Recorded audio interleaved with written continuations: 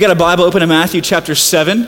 We'll be in verses 7 to 11 this morning. I learned a few things last weekend as I listened to the podcast. And since I don't see him in the room anywhere, I learned that Duncan's not an environmentalist, so he doesn't like flowers.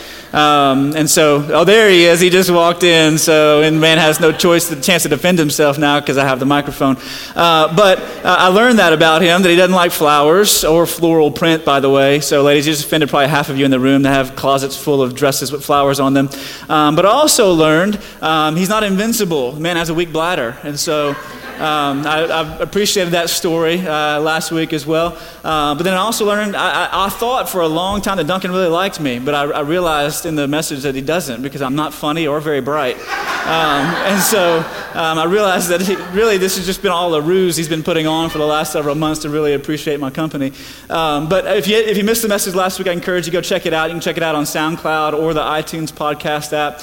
It's there for you to listen to as we talk through what judgment looked like, making right judgments from Matthew chapter 7. But this morning we take a look at verses 7 to 11 as we continue through the Sermon on the Mount together. And if you got a Bible, open it there. If not, it'll be on the screen for you as we read it. Matthew 7, beginning in verse 7, Jesus says, "Ask and it will be given to you. Seek and you will find. Knock and it will be open to you. For everyone who asks receives, and the one who seeks finds. And to the one who knocks it will be opened. Or which one of you, if his son asks him for bread, will give him a stone? Or if he asks for fish, will give him a serpent? If you then, who are evil, know how to give good gifts to your children, how much more will your Father who is in heaven give good things to those who ask him?" Now, as we've been working our way through the Sermon on the Mount for several months now, we've been taking a look at is Jesus' vision for the good life. Whereas Jesus has a vision for life lived under the rule and reign of God.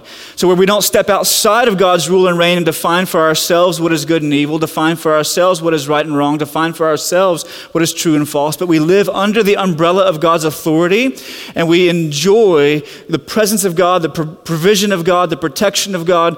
We enjoy God living under his rule and his reign. It's his vision for the good life. We've taken a look at that from the very beginning of this series all the way through this text today. And I want you to know today that a part of Jesus' vision for the good life, a life lived under the rule and reign of God, is that it involves living a life that is not lived independent from God, but lived in dependence upon God. It's a life of prayer. And so we want to take a look at it this morning, and we want to dive right in. I don't have much more for an introduction than that, but I want to dive right into this text because I want us to see how Jesus teaches us about prayer and what we can learn from it this morning as we consider what a life lived in dependence upon God looks like. What's first thing I want to show you in the text is this, is that when Jesus speaks to us about prayer, he commands us to call upon God in prayer. He commands us to do it. In verse 7, there are three commands when Jesus says, ask and seek and knock.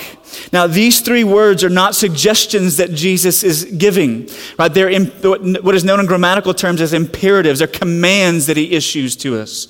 In other words, Jesus is saying, do this. He's not giving us suggestions, and he's not participating in conjecture or giving his opinion as he weighs in on a discussion. But Jesus is commanding us to ask and to seek and to knock.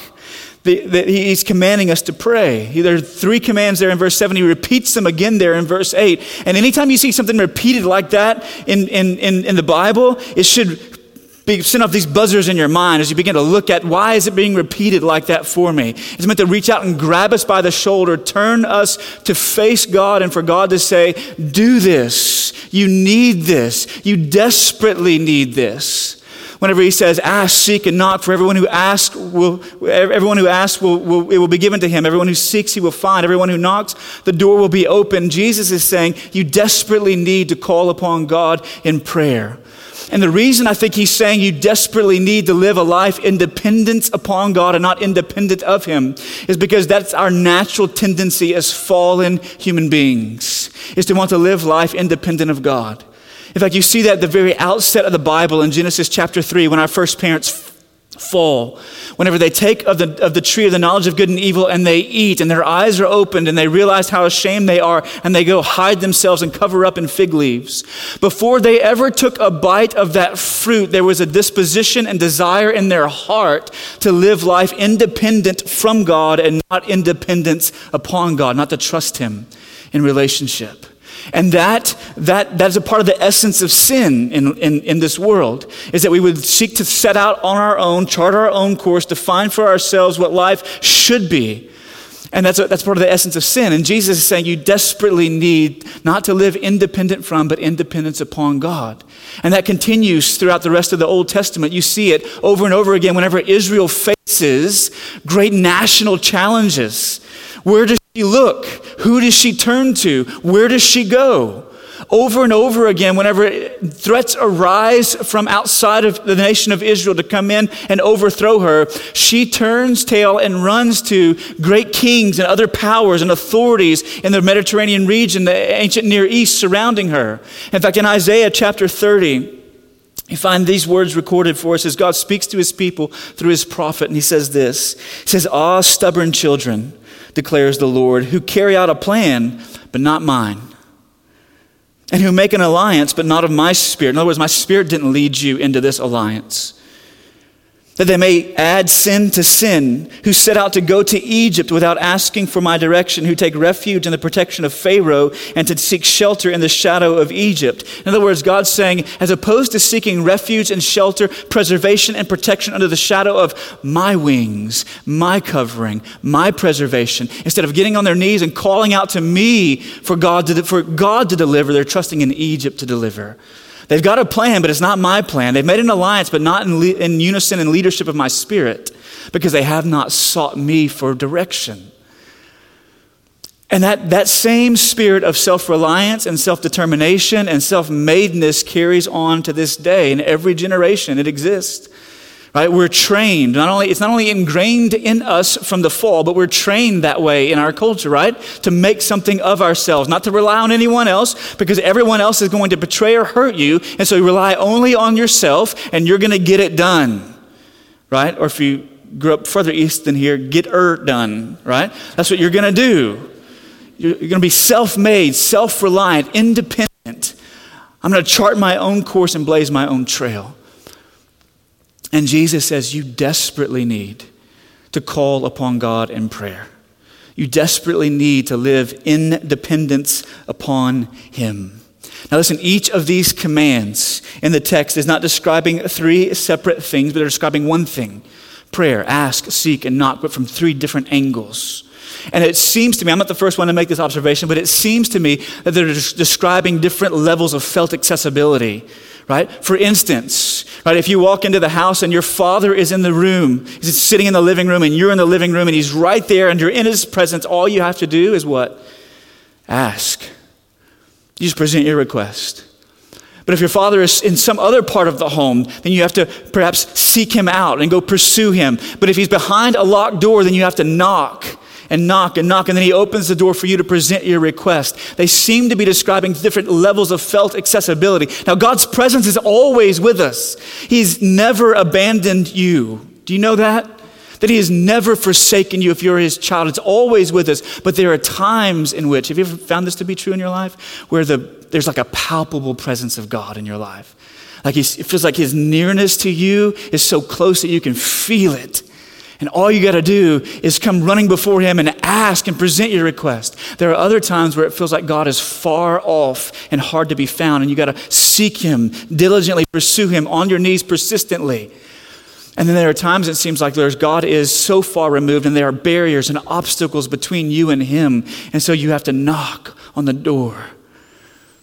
And it seems that Jesus is saying is that no matter the nearness of God that you feel in the moment or the farness of God that you feel in the moment, that what you're called to do, what I need desperately is to come to him in prayer and call out to him. And there are times in which, because of the nearness of God, you will come running into your prayer closet. You just want to be there. And there are times in which it feels like God is so distant and there are so many hurdles and obstacles that you have to drag yourself into the closet. Because there are times, let's just be honest, there are times you don't want to take it to God. You want to take it to that person, right? There are times in life when you need to talk, what Jesus is saying is that one application of this, there are times in life when you need to talk to God about people before you go talk to people. And there are some times where you need to go talk to God about people and not even talk to people Because there are some things that are so toxic in me and in you at times that'll spew and spill over into those conversations and relationships. Because we have not come before God and called on him in prayer and knocked and sought and asked. Jesus commands us to call upon God in prayer. He says you need it. You need it desperately. But I want you to notice as well how he motivates us to do it. Because Jesus does not heap on guilt. Right? He doesn't, like some of you are going to walk out here this morning going, I don't know, I need to pray more. Right? Is there a prayer pledge card somewhere I can sign, like a little bit of willpower I can muster up? Right? Because you're going to feel so guilty that you don't pray enough. But Jesus doesn't use guilt to motivate us. He uses the grace of the character of God and of the promise of God to motivate us to come before him and call upon him. The character of God and the promise of God. Look at the character of God first. He says in verse 11, he says that God responds to us because he's a good dad who only knows how to give good to his kids. He's a good father. In fact, he kind of argues from the lesser to the greater in verses 9 to 11, right? When he starts off by saying, you, right? You moms and dads in the room. He says, you who are evil, right? Sin has tainted and affected, it's bent and broken your hearts. You, when your child asks for a gift, when they ask for something that they need, when they ask for something that would be helpful, you don't give them something that would be harmful, right? When they come before you and they ask for a loaf of bread, you don't give them a stone. You don't serve it up on a platter to them, right? Here's a piece of river rock, right? When they ask for a fish to eat, you don't pull out a viper and set it before them and say, here you go, here's a snake.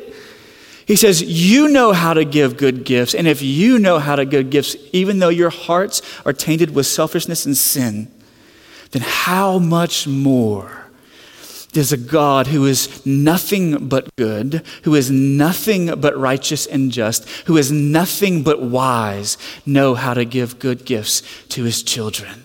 That if you would come to him as a needy child, in dependence upon him, crying out to him, that he will answer because of his character, because he's a good dad who doesn't know how to give bad gifts.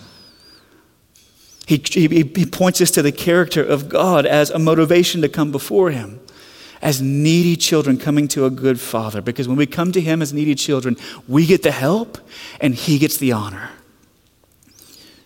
Do you know that? That you get the help and he gets the honor.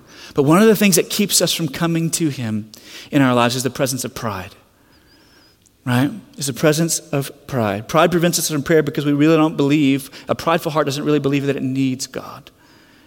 It's self-sufficient, right? It wakes up in the morning and it looks in the mirror and it goes, you got this. And it pumps itself up, right? Every day. Right? And the greater the need, the more intense the self-motivational self-talk gets in the morning in front of the mirror. You got this, right? It gets louder and louder and louder because we're trying to muscle our way through it on our own.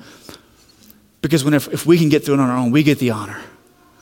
We get the glory. And that's a prideful heart. Doesn't believe that it needs God. But I want you to consider something. Those of you in the room who are believers this morning, if you're a Christian in the room this morning, I want you to know this, that the same way that you came into the Christian life is the way that you live it. And look at the back of the very beginning of the sermon, Jesus says, blessed are the poor in spirit. Blessed are those who mourn their sin. In other words, blessed are those who recognize they are absolutely bankrupt and beggars before God, who mourn the fact that they have rebelled against him. They don't come before God holding up their merits and saying, God, you must accept me. God, let me in because I've done all these great things. I'm a really good person, God. Help me. Give me acceptance. But they come before God saying, God, I know that I have nothing to offer you and you have everything to give.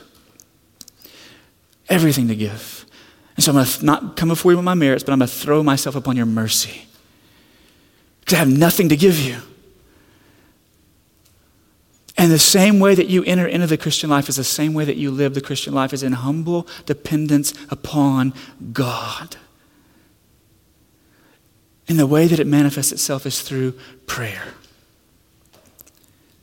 That we would call upon him because he has the character of a good father.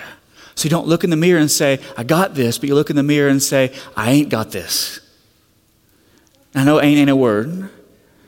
Right, those of you who are teachers in the room, I know it ain't. But you look in the mirror and you say, I ain't got this, God. I need you desperately. Because when it comes to the greatest needs of your life, have you found that you are absolutely incapable of making a dent in them? And Jesus has talked about the greatest needs in our life. Right? Because some of you, when you look at your anger, you go, I got this. I can muscle my way through it. Or when you look at your anxiety, you say, I got this, right? I got techniques and tactics, I can get through it. Breathe, serenity now, serenity now, serenity, right? You look in the mirror and you see your own judgmental spirit and you say, I got this. As opposed to looking in the mirror and saying, I ain't got this, God. I desperately need you to change my heart, to do some heart work here.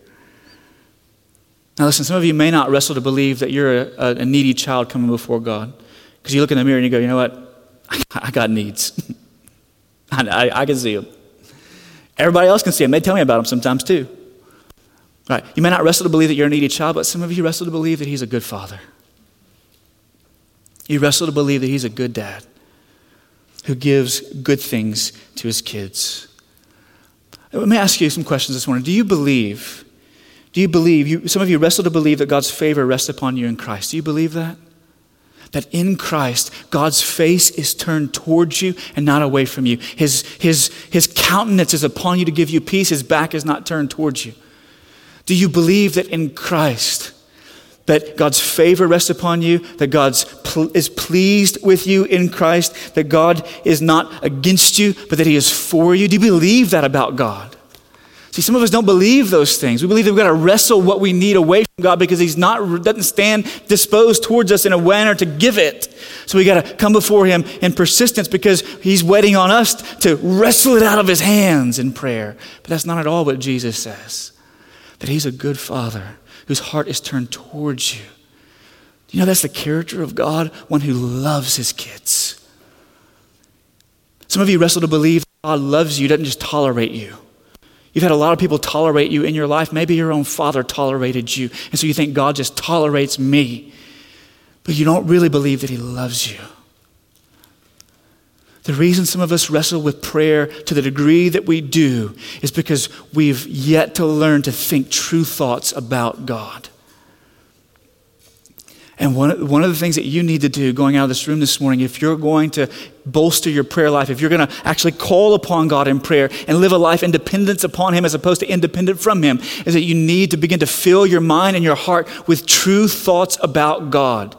You don't need to go out and say, I'm going to sign a prayer card. I'm going to willpower this puppy until I get her done, right? You don't need to go out and make some kind of pledges. We're not going to have an altar call where we call everybody down here to raise their hands and say, yes, I'm going to pray. I'm going to get up at 4:30 every morning and get on my knees for 3 hours before I start the day, like those guys did way back then in the Middle Ages.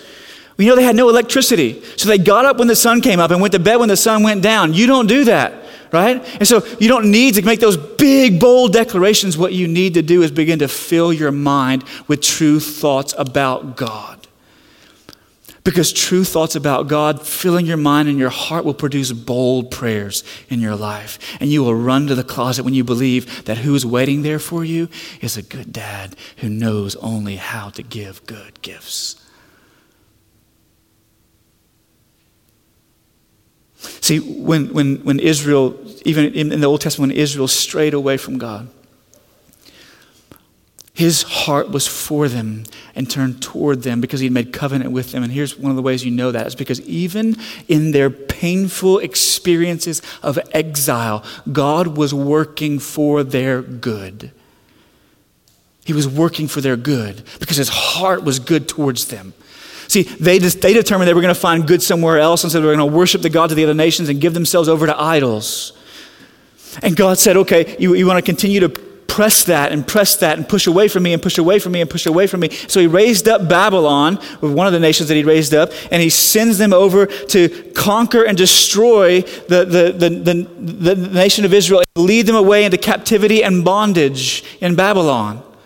And they would spend 70 years there before God would come and deliver them. But even in that exile, God was aiming for their good because he wanted to secure their hearts for himself. See, some of us need to learn to believe that even in the midst of our pain, that God is working for our good. that he is for us and not against us. Sometimes it's the disciplinary hand of a father who knows what is best for you, and he's trying to draw you to himself and not let you continue to run after others who will only leave you unsatisfied, insecure, and destroy your life, your very soul. Because listen to what he says in Jeremiah 29. Now listen, this is not a graduation verse, by the way. And all of you who just graduate, your seniors on your little senior cards, all that stuff. It's not a graduation verse, right? Listen to the context. In Jeremiah chapter 29, this is what God says to his people. Thus says the Lord, when 70 years are completed for Babylon, I will visit you, and I will fulfill to you my promise and bring you back to this place. In other words, after you've been there 70 years, I'm going to show up. I'm going to take you back from Babylon, drop you back into the land of promise.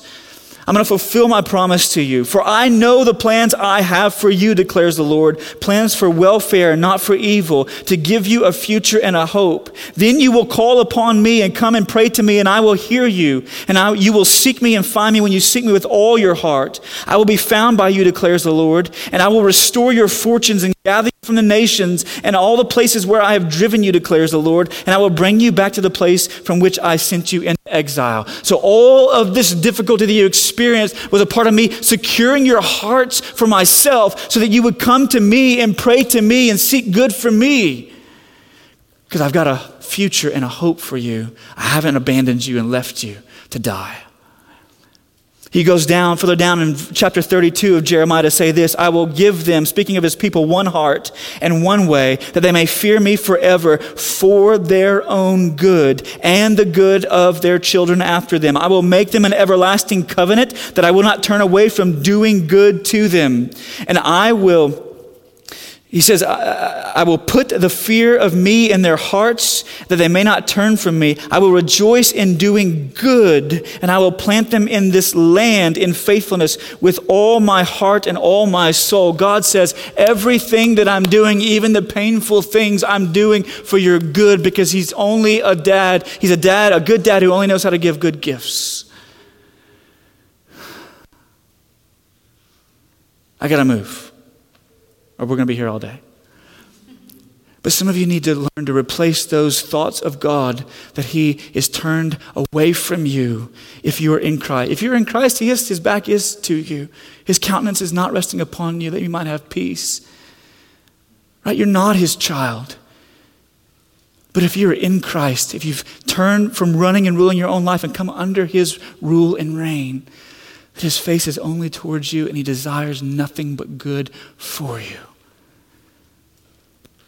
And Jesus says, if you believe that, you will come running to him. The second thing the way he motivates us is this, not only with the character of God, but the promise of God. The promise of God. Look in verse 7, when he backs up every statement that he makes, when he says, if you ask, you'll receive. If you seek, you will find. If you knock, it will be open to you. He backs up every command with a promise. With a promise. And this is some of the most bold language in all of the scriptures. Listen to what he says. He says, Jesus says, when we ask, it will be given. When we seek, we will find. When we knock, the door will be open. When we ask of God in prayer, he delights to give us good gifts. He delights to do so. When we seek God in prayer, we find him meeting us in our mundane daily needs and our most difficult ones.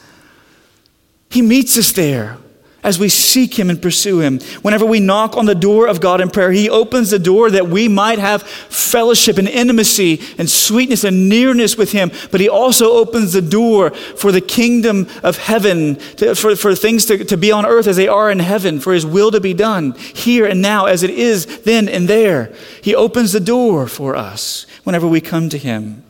Jesus paints a picture of a father who delights to answer the calls of his kids, and he promises that when we pray, that we would have God's ear. Is there a promise greater than that? That if you would come before God and call upon him in prayer, ask, seek, and knock, that you would have the ear of the Almighty. That you have the ear of the creator of the universe. That his ear would be towards you and his heart would be responding with good. There's not a greater promise.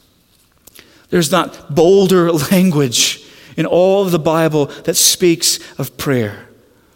But one of our problems is this, when in response to the promise of God, is that we would, not only do we have the presence of pride that makes us doubt the character of God, that he's a good father, or that we are a needy child, but we also at times there's an absence of faith in our lives to believe these promises to be true.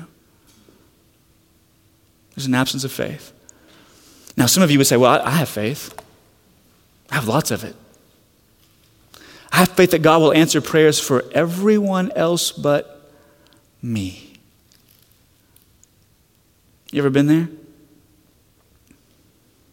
You ever felt like God will respond to everyone else's prayers? I see him answering prayers over here for this family. I see him answering prayers for this single adult. He provided a spouse for them. He opened the wombs and they began to have children. He healed this person over here. He responded with financial provision for this couple over here. I see God answering everyone else's prayers. I see as I walk through my loneliness, or as other people walk through their loneliness, how God provided friends to come alongside of them. I see how God brought about change and broke addictions in people's lives. I see him answering it for everyone else, but I have not seen him answering it for me. I have faith that God can answer prayer. He just doesn't answer them for me. But look at what Jesus says in the text. In verse 8, what does he say? Does he say some of the people who ask, some of the people who seek, some of the people who knock, that God responds to their prayer? What does he say? Everyone. Everyone. You know what that means? That means everyone. Now, it doesn't mean everyone who's ever walked the face of the earth. It doesn't mean everyone who is living outside of a covenant relationship with God. It means everyone who's a child of God, has Jesus as their Savior and God as their Father, that everyone who calls upon him, he gives, he is found, and he opens. Everyone. Do you really believe that? That when you get on your knees and you cry out to God, that he will answer, that he will respond. And because he has the character of a good father, he knows how to give nothing but good gifts. So there's not one of God's children. If you're in here and you're a son of God, a daughter of God, through faith in Jesus Christ, and the Holy Spirit has come to abide within you, you've repented of sin and you've trusted in him. You've come under his rule and reign. There is not a child of God that is excluded from this promise. Not a single one. Listen to how Martin Luther phrased it. I love the way he says it. He says, he knows that we are timid and shy and that we feel unworthy and unfit to present our needs to God. We think that God is so great and that we are so tiny that we dare not pray. That is why Christ wants to lure us, he says, away from this way of thinking. I love the way he says that. He wants to entice us, draw us out, bring us away, because he knows we're so drawn to thinking that way. He wants to draw us the other direction, so that we would know, it would remove our doubts, and he would have us go confidently and boldly before God. That whenever you call, God answers. His ears turn towards you because his face is turned towards you. Do you believe that? I shudder to think how much we may have forfeited because we have failed to ask. Because we did not trust the character of God. Or because we did not believe his promise applied to us. Now, it's a bold promise, I said before, but it is not one without boundaries. It's a bold promise, but it's not one without boundaries. It doesn't mean that God will give you whatever you want, whenever you want, however you ask for it. Right? He doesn't just serve it up because we've asked for it. If he did, he would cease to be God and we would be God. Do you realize that? That he would cease to be almighty and we would become almighty because we're commanding him to give us whatever we want, whenever we want, however we want it. So there are boundaries to this promise because prayer doesn't work this way. And let me tell you, some of you are frustrated by that because you want prayer to work that way because you really think you have an idea about what would make you super happy. And so you wish God was obligated to respond, right, to these things. But you don't want prayer to work that way. And let me tell you why. You and I don't want prayer to work that way because it would put us in the place of God without the wisdom of God. Alec Motyer, one theologian, he said it this way. He said, if this were the case, that whatever we asked God was pledged to give, then I, for one, would never pray again because I would not have sufficient confidence in my own wisdom to ask God for anything. And I think if you consider it, you will agree it would impose an intolerable burden on frail human wisdom if by his prayer promises God was pledged to give whatever we ask, when we ask it, and in exactly the terms we ask. How could we bear the burden? The burden would be so great, and here's why. Because you, like me, have at times disordered loves in your life. And there are things that you want so desperately because you think they will be so satisfying. And you may get on your knees and pray and plead with God and ask him for those things. But sometimes, you know what God knows? God knows that sometimes what you're asking for that you think is a loaf of bread actually would be a stone in your life. And there are some times that what you're asking for that you think would be a basket full of fish to feast on would actually be a king cobra ready to suck or strike you and unleash venom across every organ in your body. So there are times in which you're pleading before God. And remember, God only knows how to give good things. And so there are some things that he withholds because he's only given you good. And then there are some things that he gives because he's only given you good.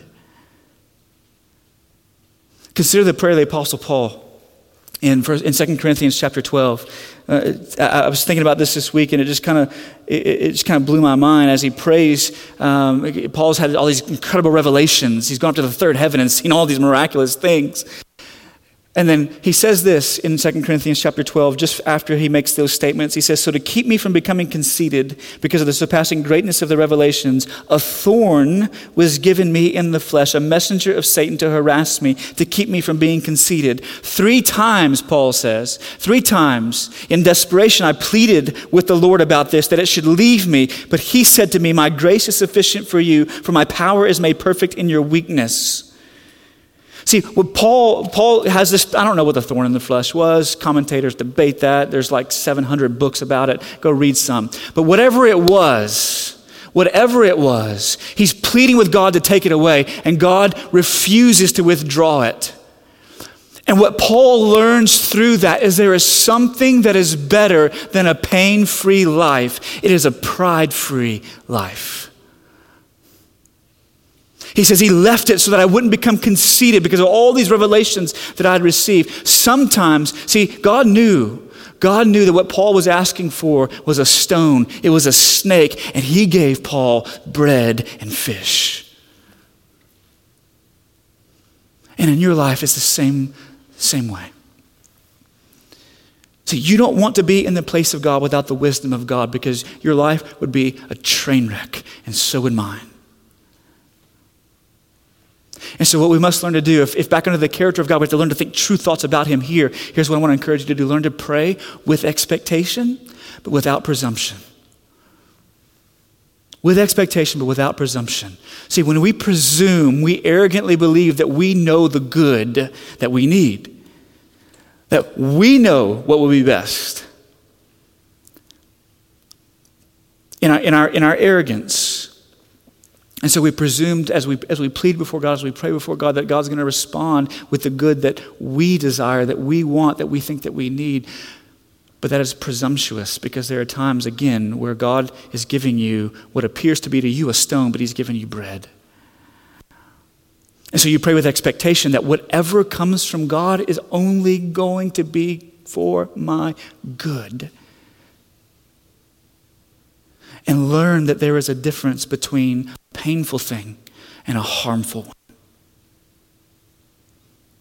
See, some of us haven't recognized that distinction yet. There's a difference between a painful thing and a harmful one. Paul has a thorn in the flesh. I can't imagine it was pleasant. But it was rooting out of him his pride. Had God removed the thorn, his pride would have seeped in. There's a difference between those two things. And so whatever you receive from God as you pray, know that he's expecting good, expecting God to show up, expecting God to answer, expecting God to give, expecting God to be found, expecting God to open, but not presuming to know what the good is that I need. So learn to pray with expectation and without presumption. And whenever God answers, remind yourself of this truth. Remind yourself that what you have received from the hand of God is whatever you would have asked for if you knew everything that God knows.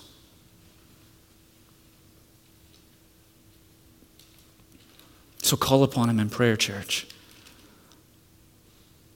Fill your mind with true thoughts about him. Pray with expectation. Ask, seek, and knock. And as we close this morning, I want to tell you a little story. Because as a church, we have asked, sought, and knocked. We have come before God in prayer. 3 years ago, when I stepped out of a ministry role in another local church and into a role at what was at the time Sabine Creek Fellowship, the elders who were in place at the time, they believed that what we needed in order really to gain traction as a church was that we needed to break our identity away from the place that we were meeting and have a fresh start somewhere else. And so we began to pray. And there are men in this room who could testify to the fact that every week when we met as elders for a year, we were asking God about his leadership, about his direction. God, would you show us? Would you open doors? Would you show us opportunities? Would you send us where you would have us be? And as we prayed and we began to walk down certain roads, all of a sudden doors began to shut in our face. We walked down other roads, doors were shutting in our face. And then as we prayed for it seemed like an eternity, right? It seemed so repetitive because we kept asking and asking and asking God, show us. And so about 14 months later, I get 3 phone calls in 3 weeks' time, unsolicited, from these individuals who were calling all independent of each other. And they say, hey, we know some folks who are building a daycare in Fate. They want to lease it out to a church. I know you guys are interested in the Fate area. You guys be interested in talking to them. And so finally, after the 3rd person in 3 weeks called me with that same spiel that they gave, I thought, well, maybe God's in this. And so we came and looked at the facility. We signed a lease with them in October. They finished construction in November. We moved in here in December. We asked and sought and knocked, and God opened and answered, and he showed us exactly where he was leading us as a congregation. And then we moved into this space in December of 2015, and when the calendar turned to 2016, we began to take on lots of water as a church. And what I mean by that is we had folks who began to step out of the congregational life and leave and go to other churches. Right? Some people left for all kinds of reasons.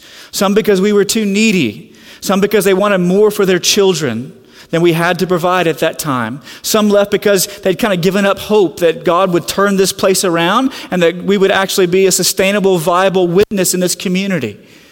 Some left for a whole host of reasons. I sat down with people and they'd make bold declarations about their intentions to be a part of what God's doing here, right? And the way that I phrased it to somebody a while back was we had folks who sat with us and they said, look, man, we're going to go down with a ship.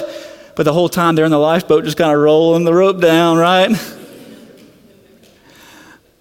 And so 2 weeks or 4 months later, they're stepping out and leaving and going different places. And so as we approached the end of 2016, we already had Stanley John meeting with us in our elder meetings. We invited Steve Welch to begin to meet with us in those times for his wisdom and for another head of council as we prayed and sought God's direction for this congregation. As we prayed through whether or not we should even keep the doors open to this place, or we should say to everyone who is here, we love you deeply. And you don't have to go home, but you can't stay here. We just prayed through that. God, do we need to keep this place open? Is it viable? We began to lose staff. Our student pastor and administrative assistant resigned in August. And then we went to our worship leader and said, hey, look, we can't afford to pay you next year because of the lack of giving that exists here. And so you got some choices. Go out and raise some funds. We talked through that in September. Go out and raise some funds. Go out and find a second job, a part-time job to offset the pay reduction you'll have to take. Talk through all kinds of options. And at the end of the day, he chose to move on to in a different direction in his life. But here's what happened. Whenever we sat down and had that conversation, and I said, hey, tell me if you're going to be available, they're going to be around. Because at that point, it was looking like it was going to be me as the only staff person here. And so I was beginning to sweat a lot more than I had been sweating already. And so things were just kind of uncertain. God, do you want us to keep going? We've been praying these prayers. God, give us direction, give us direction. The day after he confirmed that he would not be available any longer, I get an email from Brian Rowe. The day after, saying, hey man, I saw you had a posting for a part-time student pastor to come out and work with your kids. I've never done student ministry before. All I've ever done is lead worship. When can you meet? And so we sat down literally like 2 days later. And a part of the conversation he and I had that very first time was like, brother, here's where we've been. I don't know if we're going to be here in 2017 or how much of 2017 we're going to be here for. Do you still want in on this? And he was like, yeah, sign me up. And so as we prayed through God's direction, he began to provide. We began to see his provision of filling holes and roles that we didn't know where that was going to come from, completely out of the blue. We asked and sought and knocked, and God answered. And the latter part of 2016, man, it was bloody around here. We were bleeding every month. Right? We had some money in savings that we had tucked away, but every month just to make expenses, we were drawing out of savings, pulling it over into checking just to pay bills and salaries. And we didn't know where money was going to come from. And I can remember us sitting as elders with Kevin and I at the time, and then Stanley and Steve were part of those conversations as well. And I can remember us looking at each other around the table going, we got to put a budget together for 2017 if we're going to try and make this thing work. I don't know where this money's going to come from, but let's just put it on paper. And we'll begin to ask. And so I began to go around to people who had been a part of my life and ministry previously, and I began to knock on their doors, right? Talking to God before I talked to them. And saying, here's where we are, would you support us? And I'd set a goal to raise $20,000 to offset my salary burden on the church for 2017. And I quit raising money when we hit 22.5. And so God shot over what I'd expected him to provide. When Brian came on staff, he started networking with other churches as well. And he's got some support coming in to offset his salary. And so financially, we began to see God providing from externally outside the church. And so we thought, well, maybe this thing can actually float in 2017. Let's give it a run. And so we began to put together a budget. We began to pray and ask God to provide. And at the end of 2016, with end of the year giving and January giving, we received about $20,000. Now, for us, who've been receiving about $8,000 a month previously in 2016, it was like amazing. God was opening up some floodgates. That was floodgates for us. May not be for bigger churches, but this was floodgates here. And God was providing. And so we continued to pray and ask and seek and knock. And I can remember one conversation where we all sat around tables in the back of this room as elders, and we said, we got 5 loaves and 2 fish. I think Stanley said it. That's about all we got. If this thing's going to go, God's going to have to show up and provide. And listen, I want to stand before you as your pastor today to tell you that in 2017, God has provided financially. Listen, in February, we received, let me get these right. In February, we received $17,209 of giving that was not designated to kids ministry or just general giving or salary giving here that we can operate on. In March, it was over $15,000. In April, it was over $18,000. In May, it's over $17,000. And so God has continued to show his favor and provide for us. It's been amazing because we didn't run a capital campaign. Right? We didn't send out slick mailers and say, hey, check a box. Which one are you going to do? We got on our knees and we said, God, we're asking and we're seeking and we're knocking. And God answered. That's the only thing that I can attribute it to, because when we ask, we get the help and he gets the honor. We ask for God to grow us, stretch us spiritually, and grow us in diversity. We have folks here now who are coming from all different kinds of backgrounds. We have homeschool families. We have private school families. We have public school families. We have families who are coming from different ethnic backgrounds and different nationalities. It's been crazy to see just in Fate, in Rockwall County, probably one of the whitest counties in all the nation, the diversity that started showing up at Redeemer. I've been blown away by how God's been bringing people. This is so encouraging. We prayed for people to step in as elders who would help shoulder some of the load of ministry, and families started showing up saying, sign me up. Like, what can I do? How can I help? Where can I serve? We asked, sought, and knocked, and God answered. And listen, let me, I know I gotta land the plane. I got a little excited there. But hear me. While there should be deep thankfulness in our hearts, there should not be slothfulness in our prayers. And while we should be content with all that God is giving, we should not fall into complacency. And so here's what I want to call us to as a church this morning, is that we would continue to ask and seek and knock.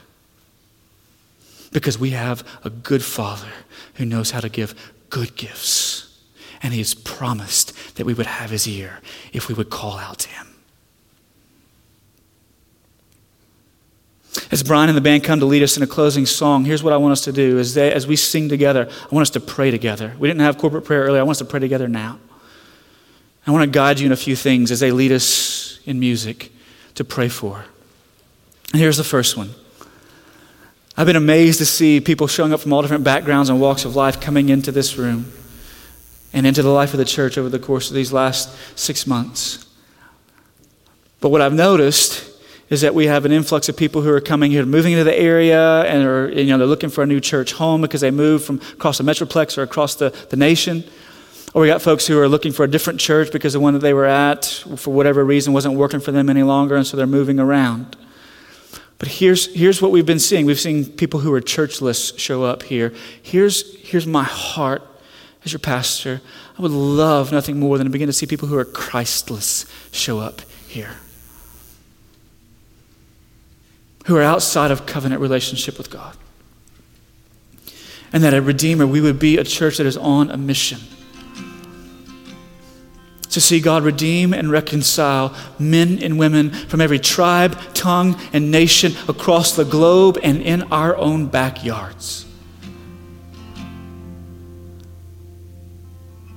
I can't make that happen. In fact, this church will not grow on the back of the people who fill this pulpit. No matter how funny they are, or how much humor they lack, but it will grow on the back of a praying people. So would you pray with me this morning? Pray that God will give us hearts for people in this community who are Christless. Let's give you a space to pray.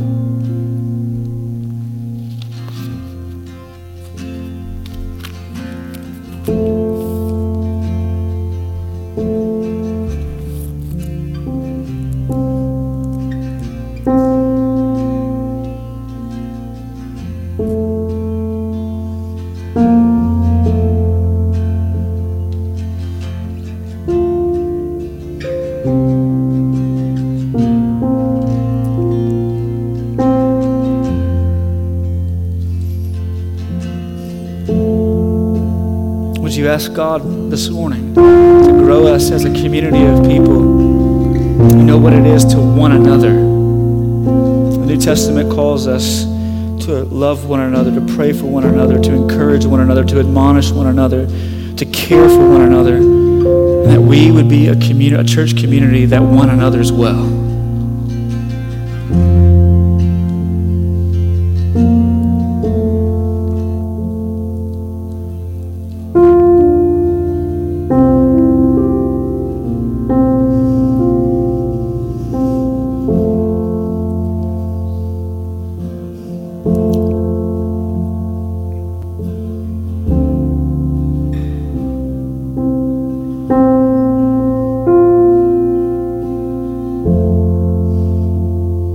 you ask God this morning to grow us in a willingness to radically sacrifice our time, our talents and gifts, and our treasure for the sake of this mission He's given us to make disciples, that we'd be a generous and sacrificial people.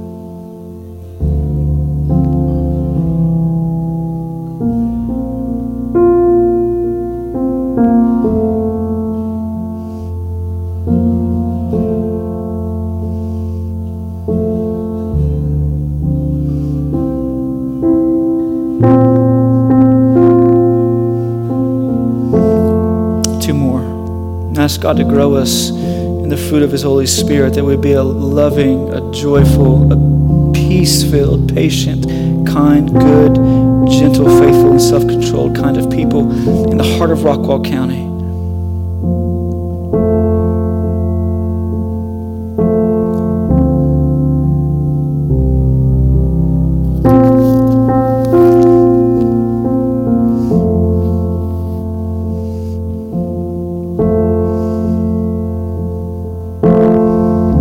Finally, would you just acknowledge this morning that there is nothing that we can do to manufacture these things to God, and that we are in deep need of Him.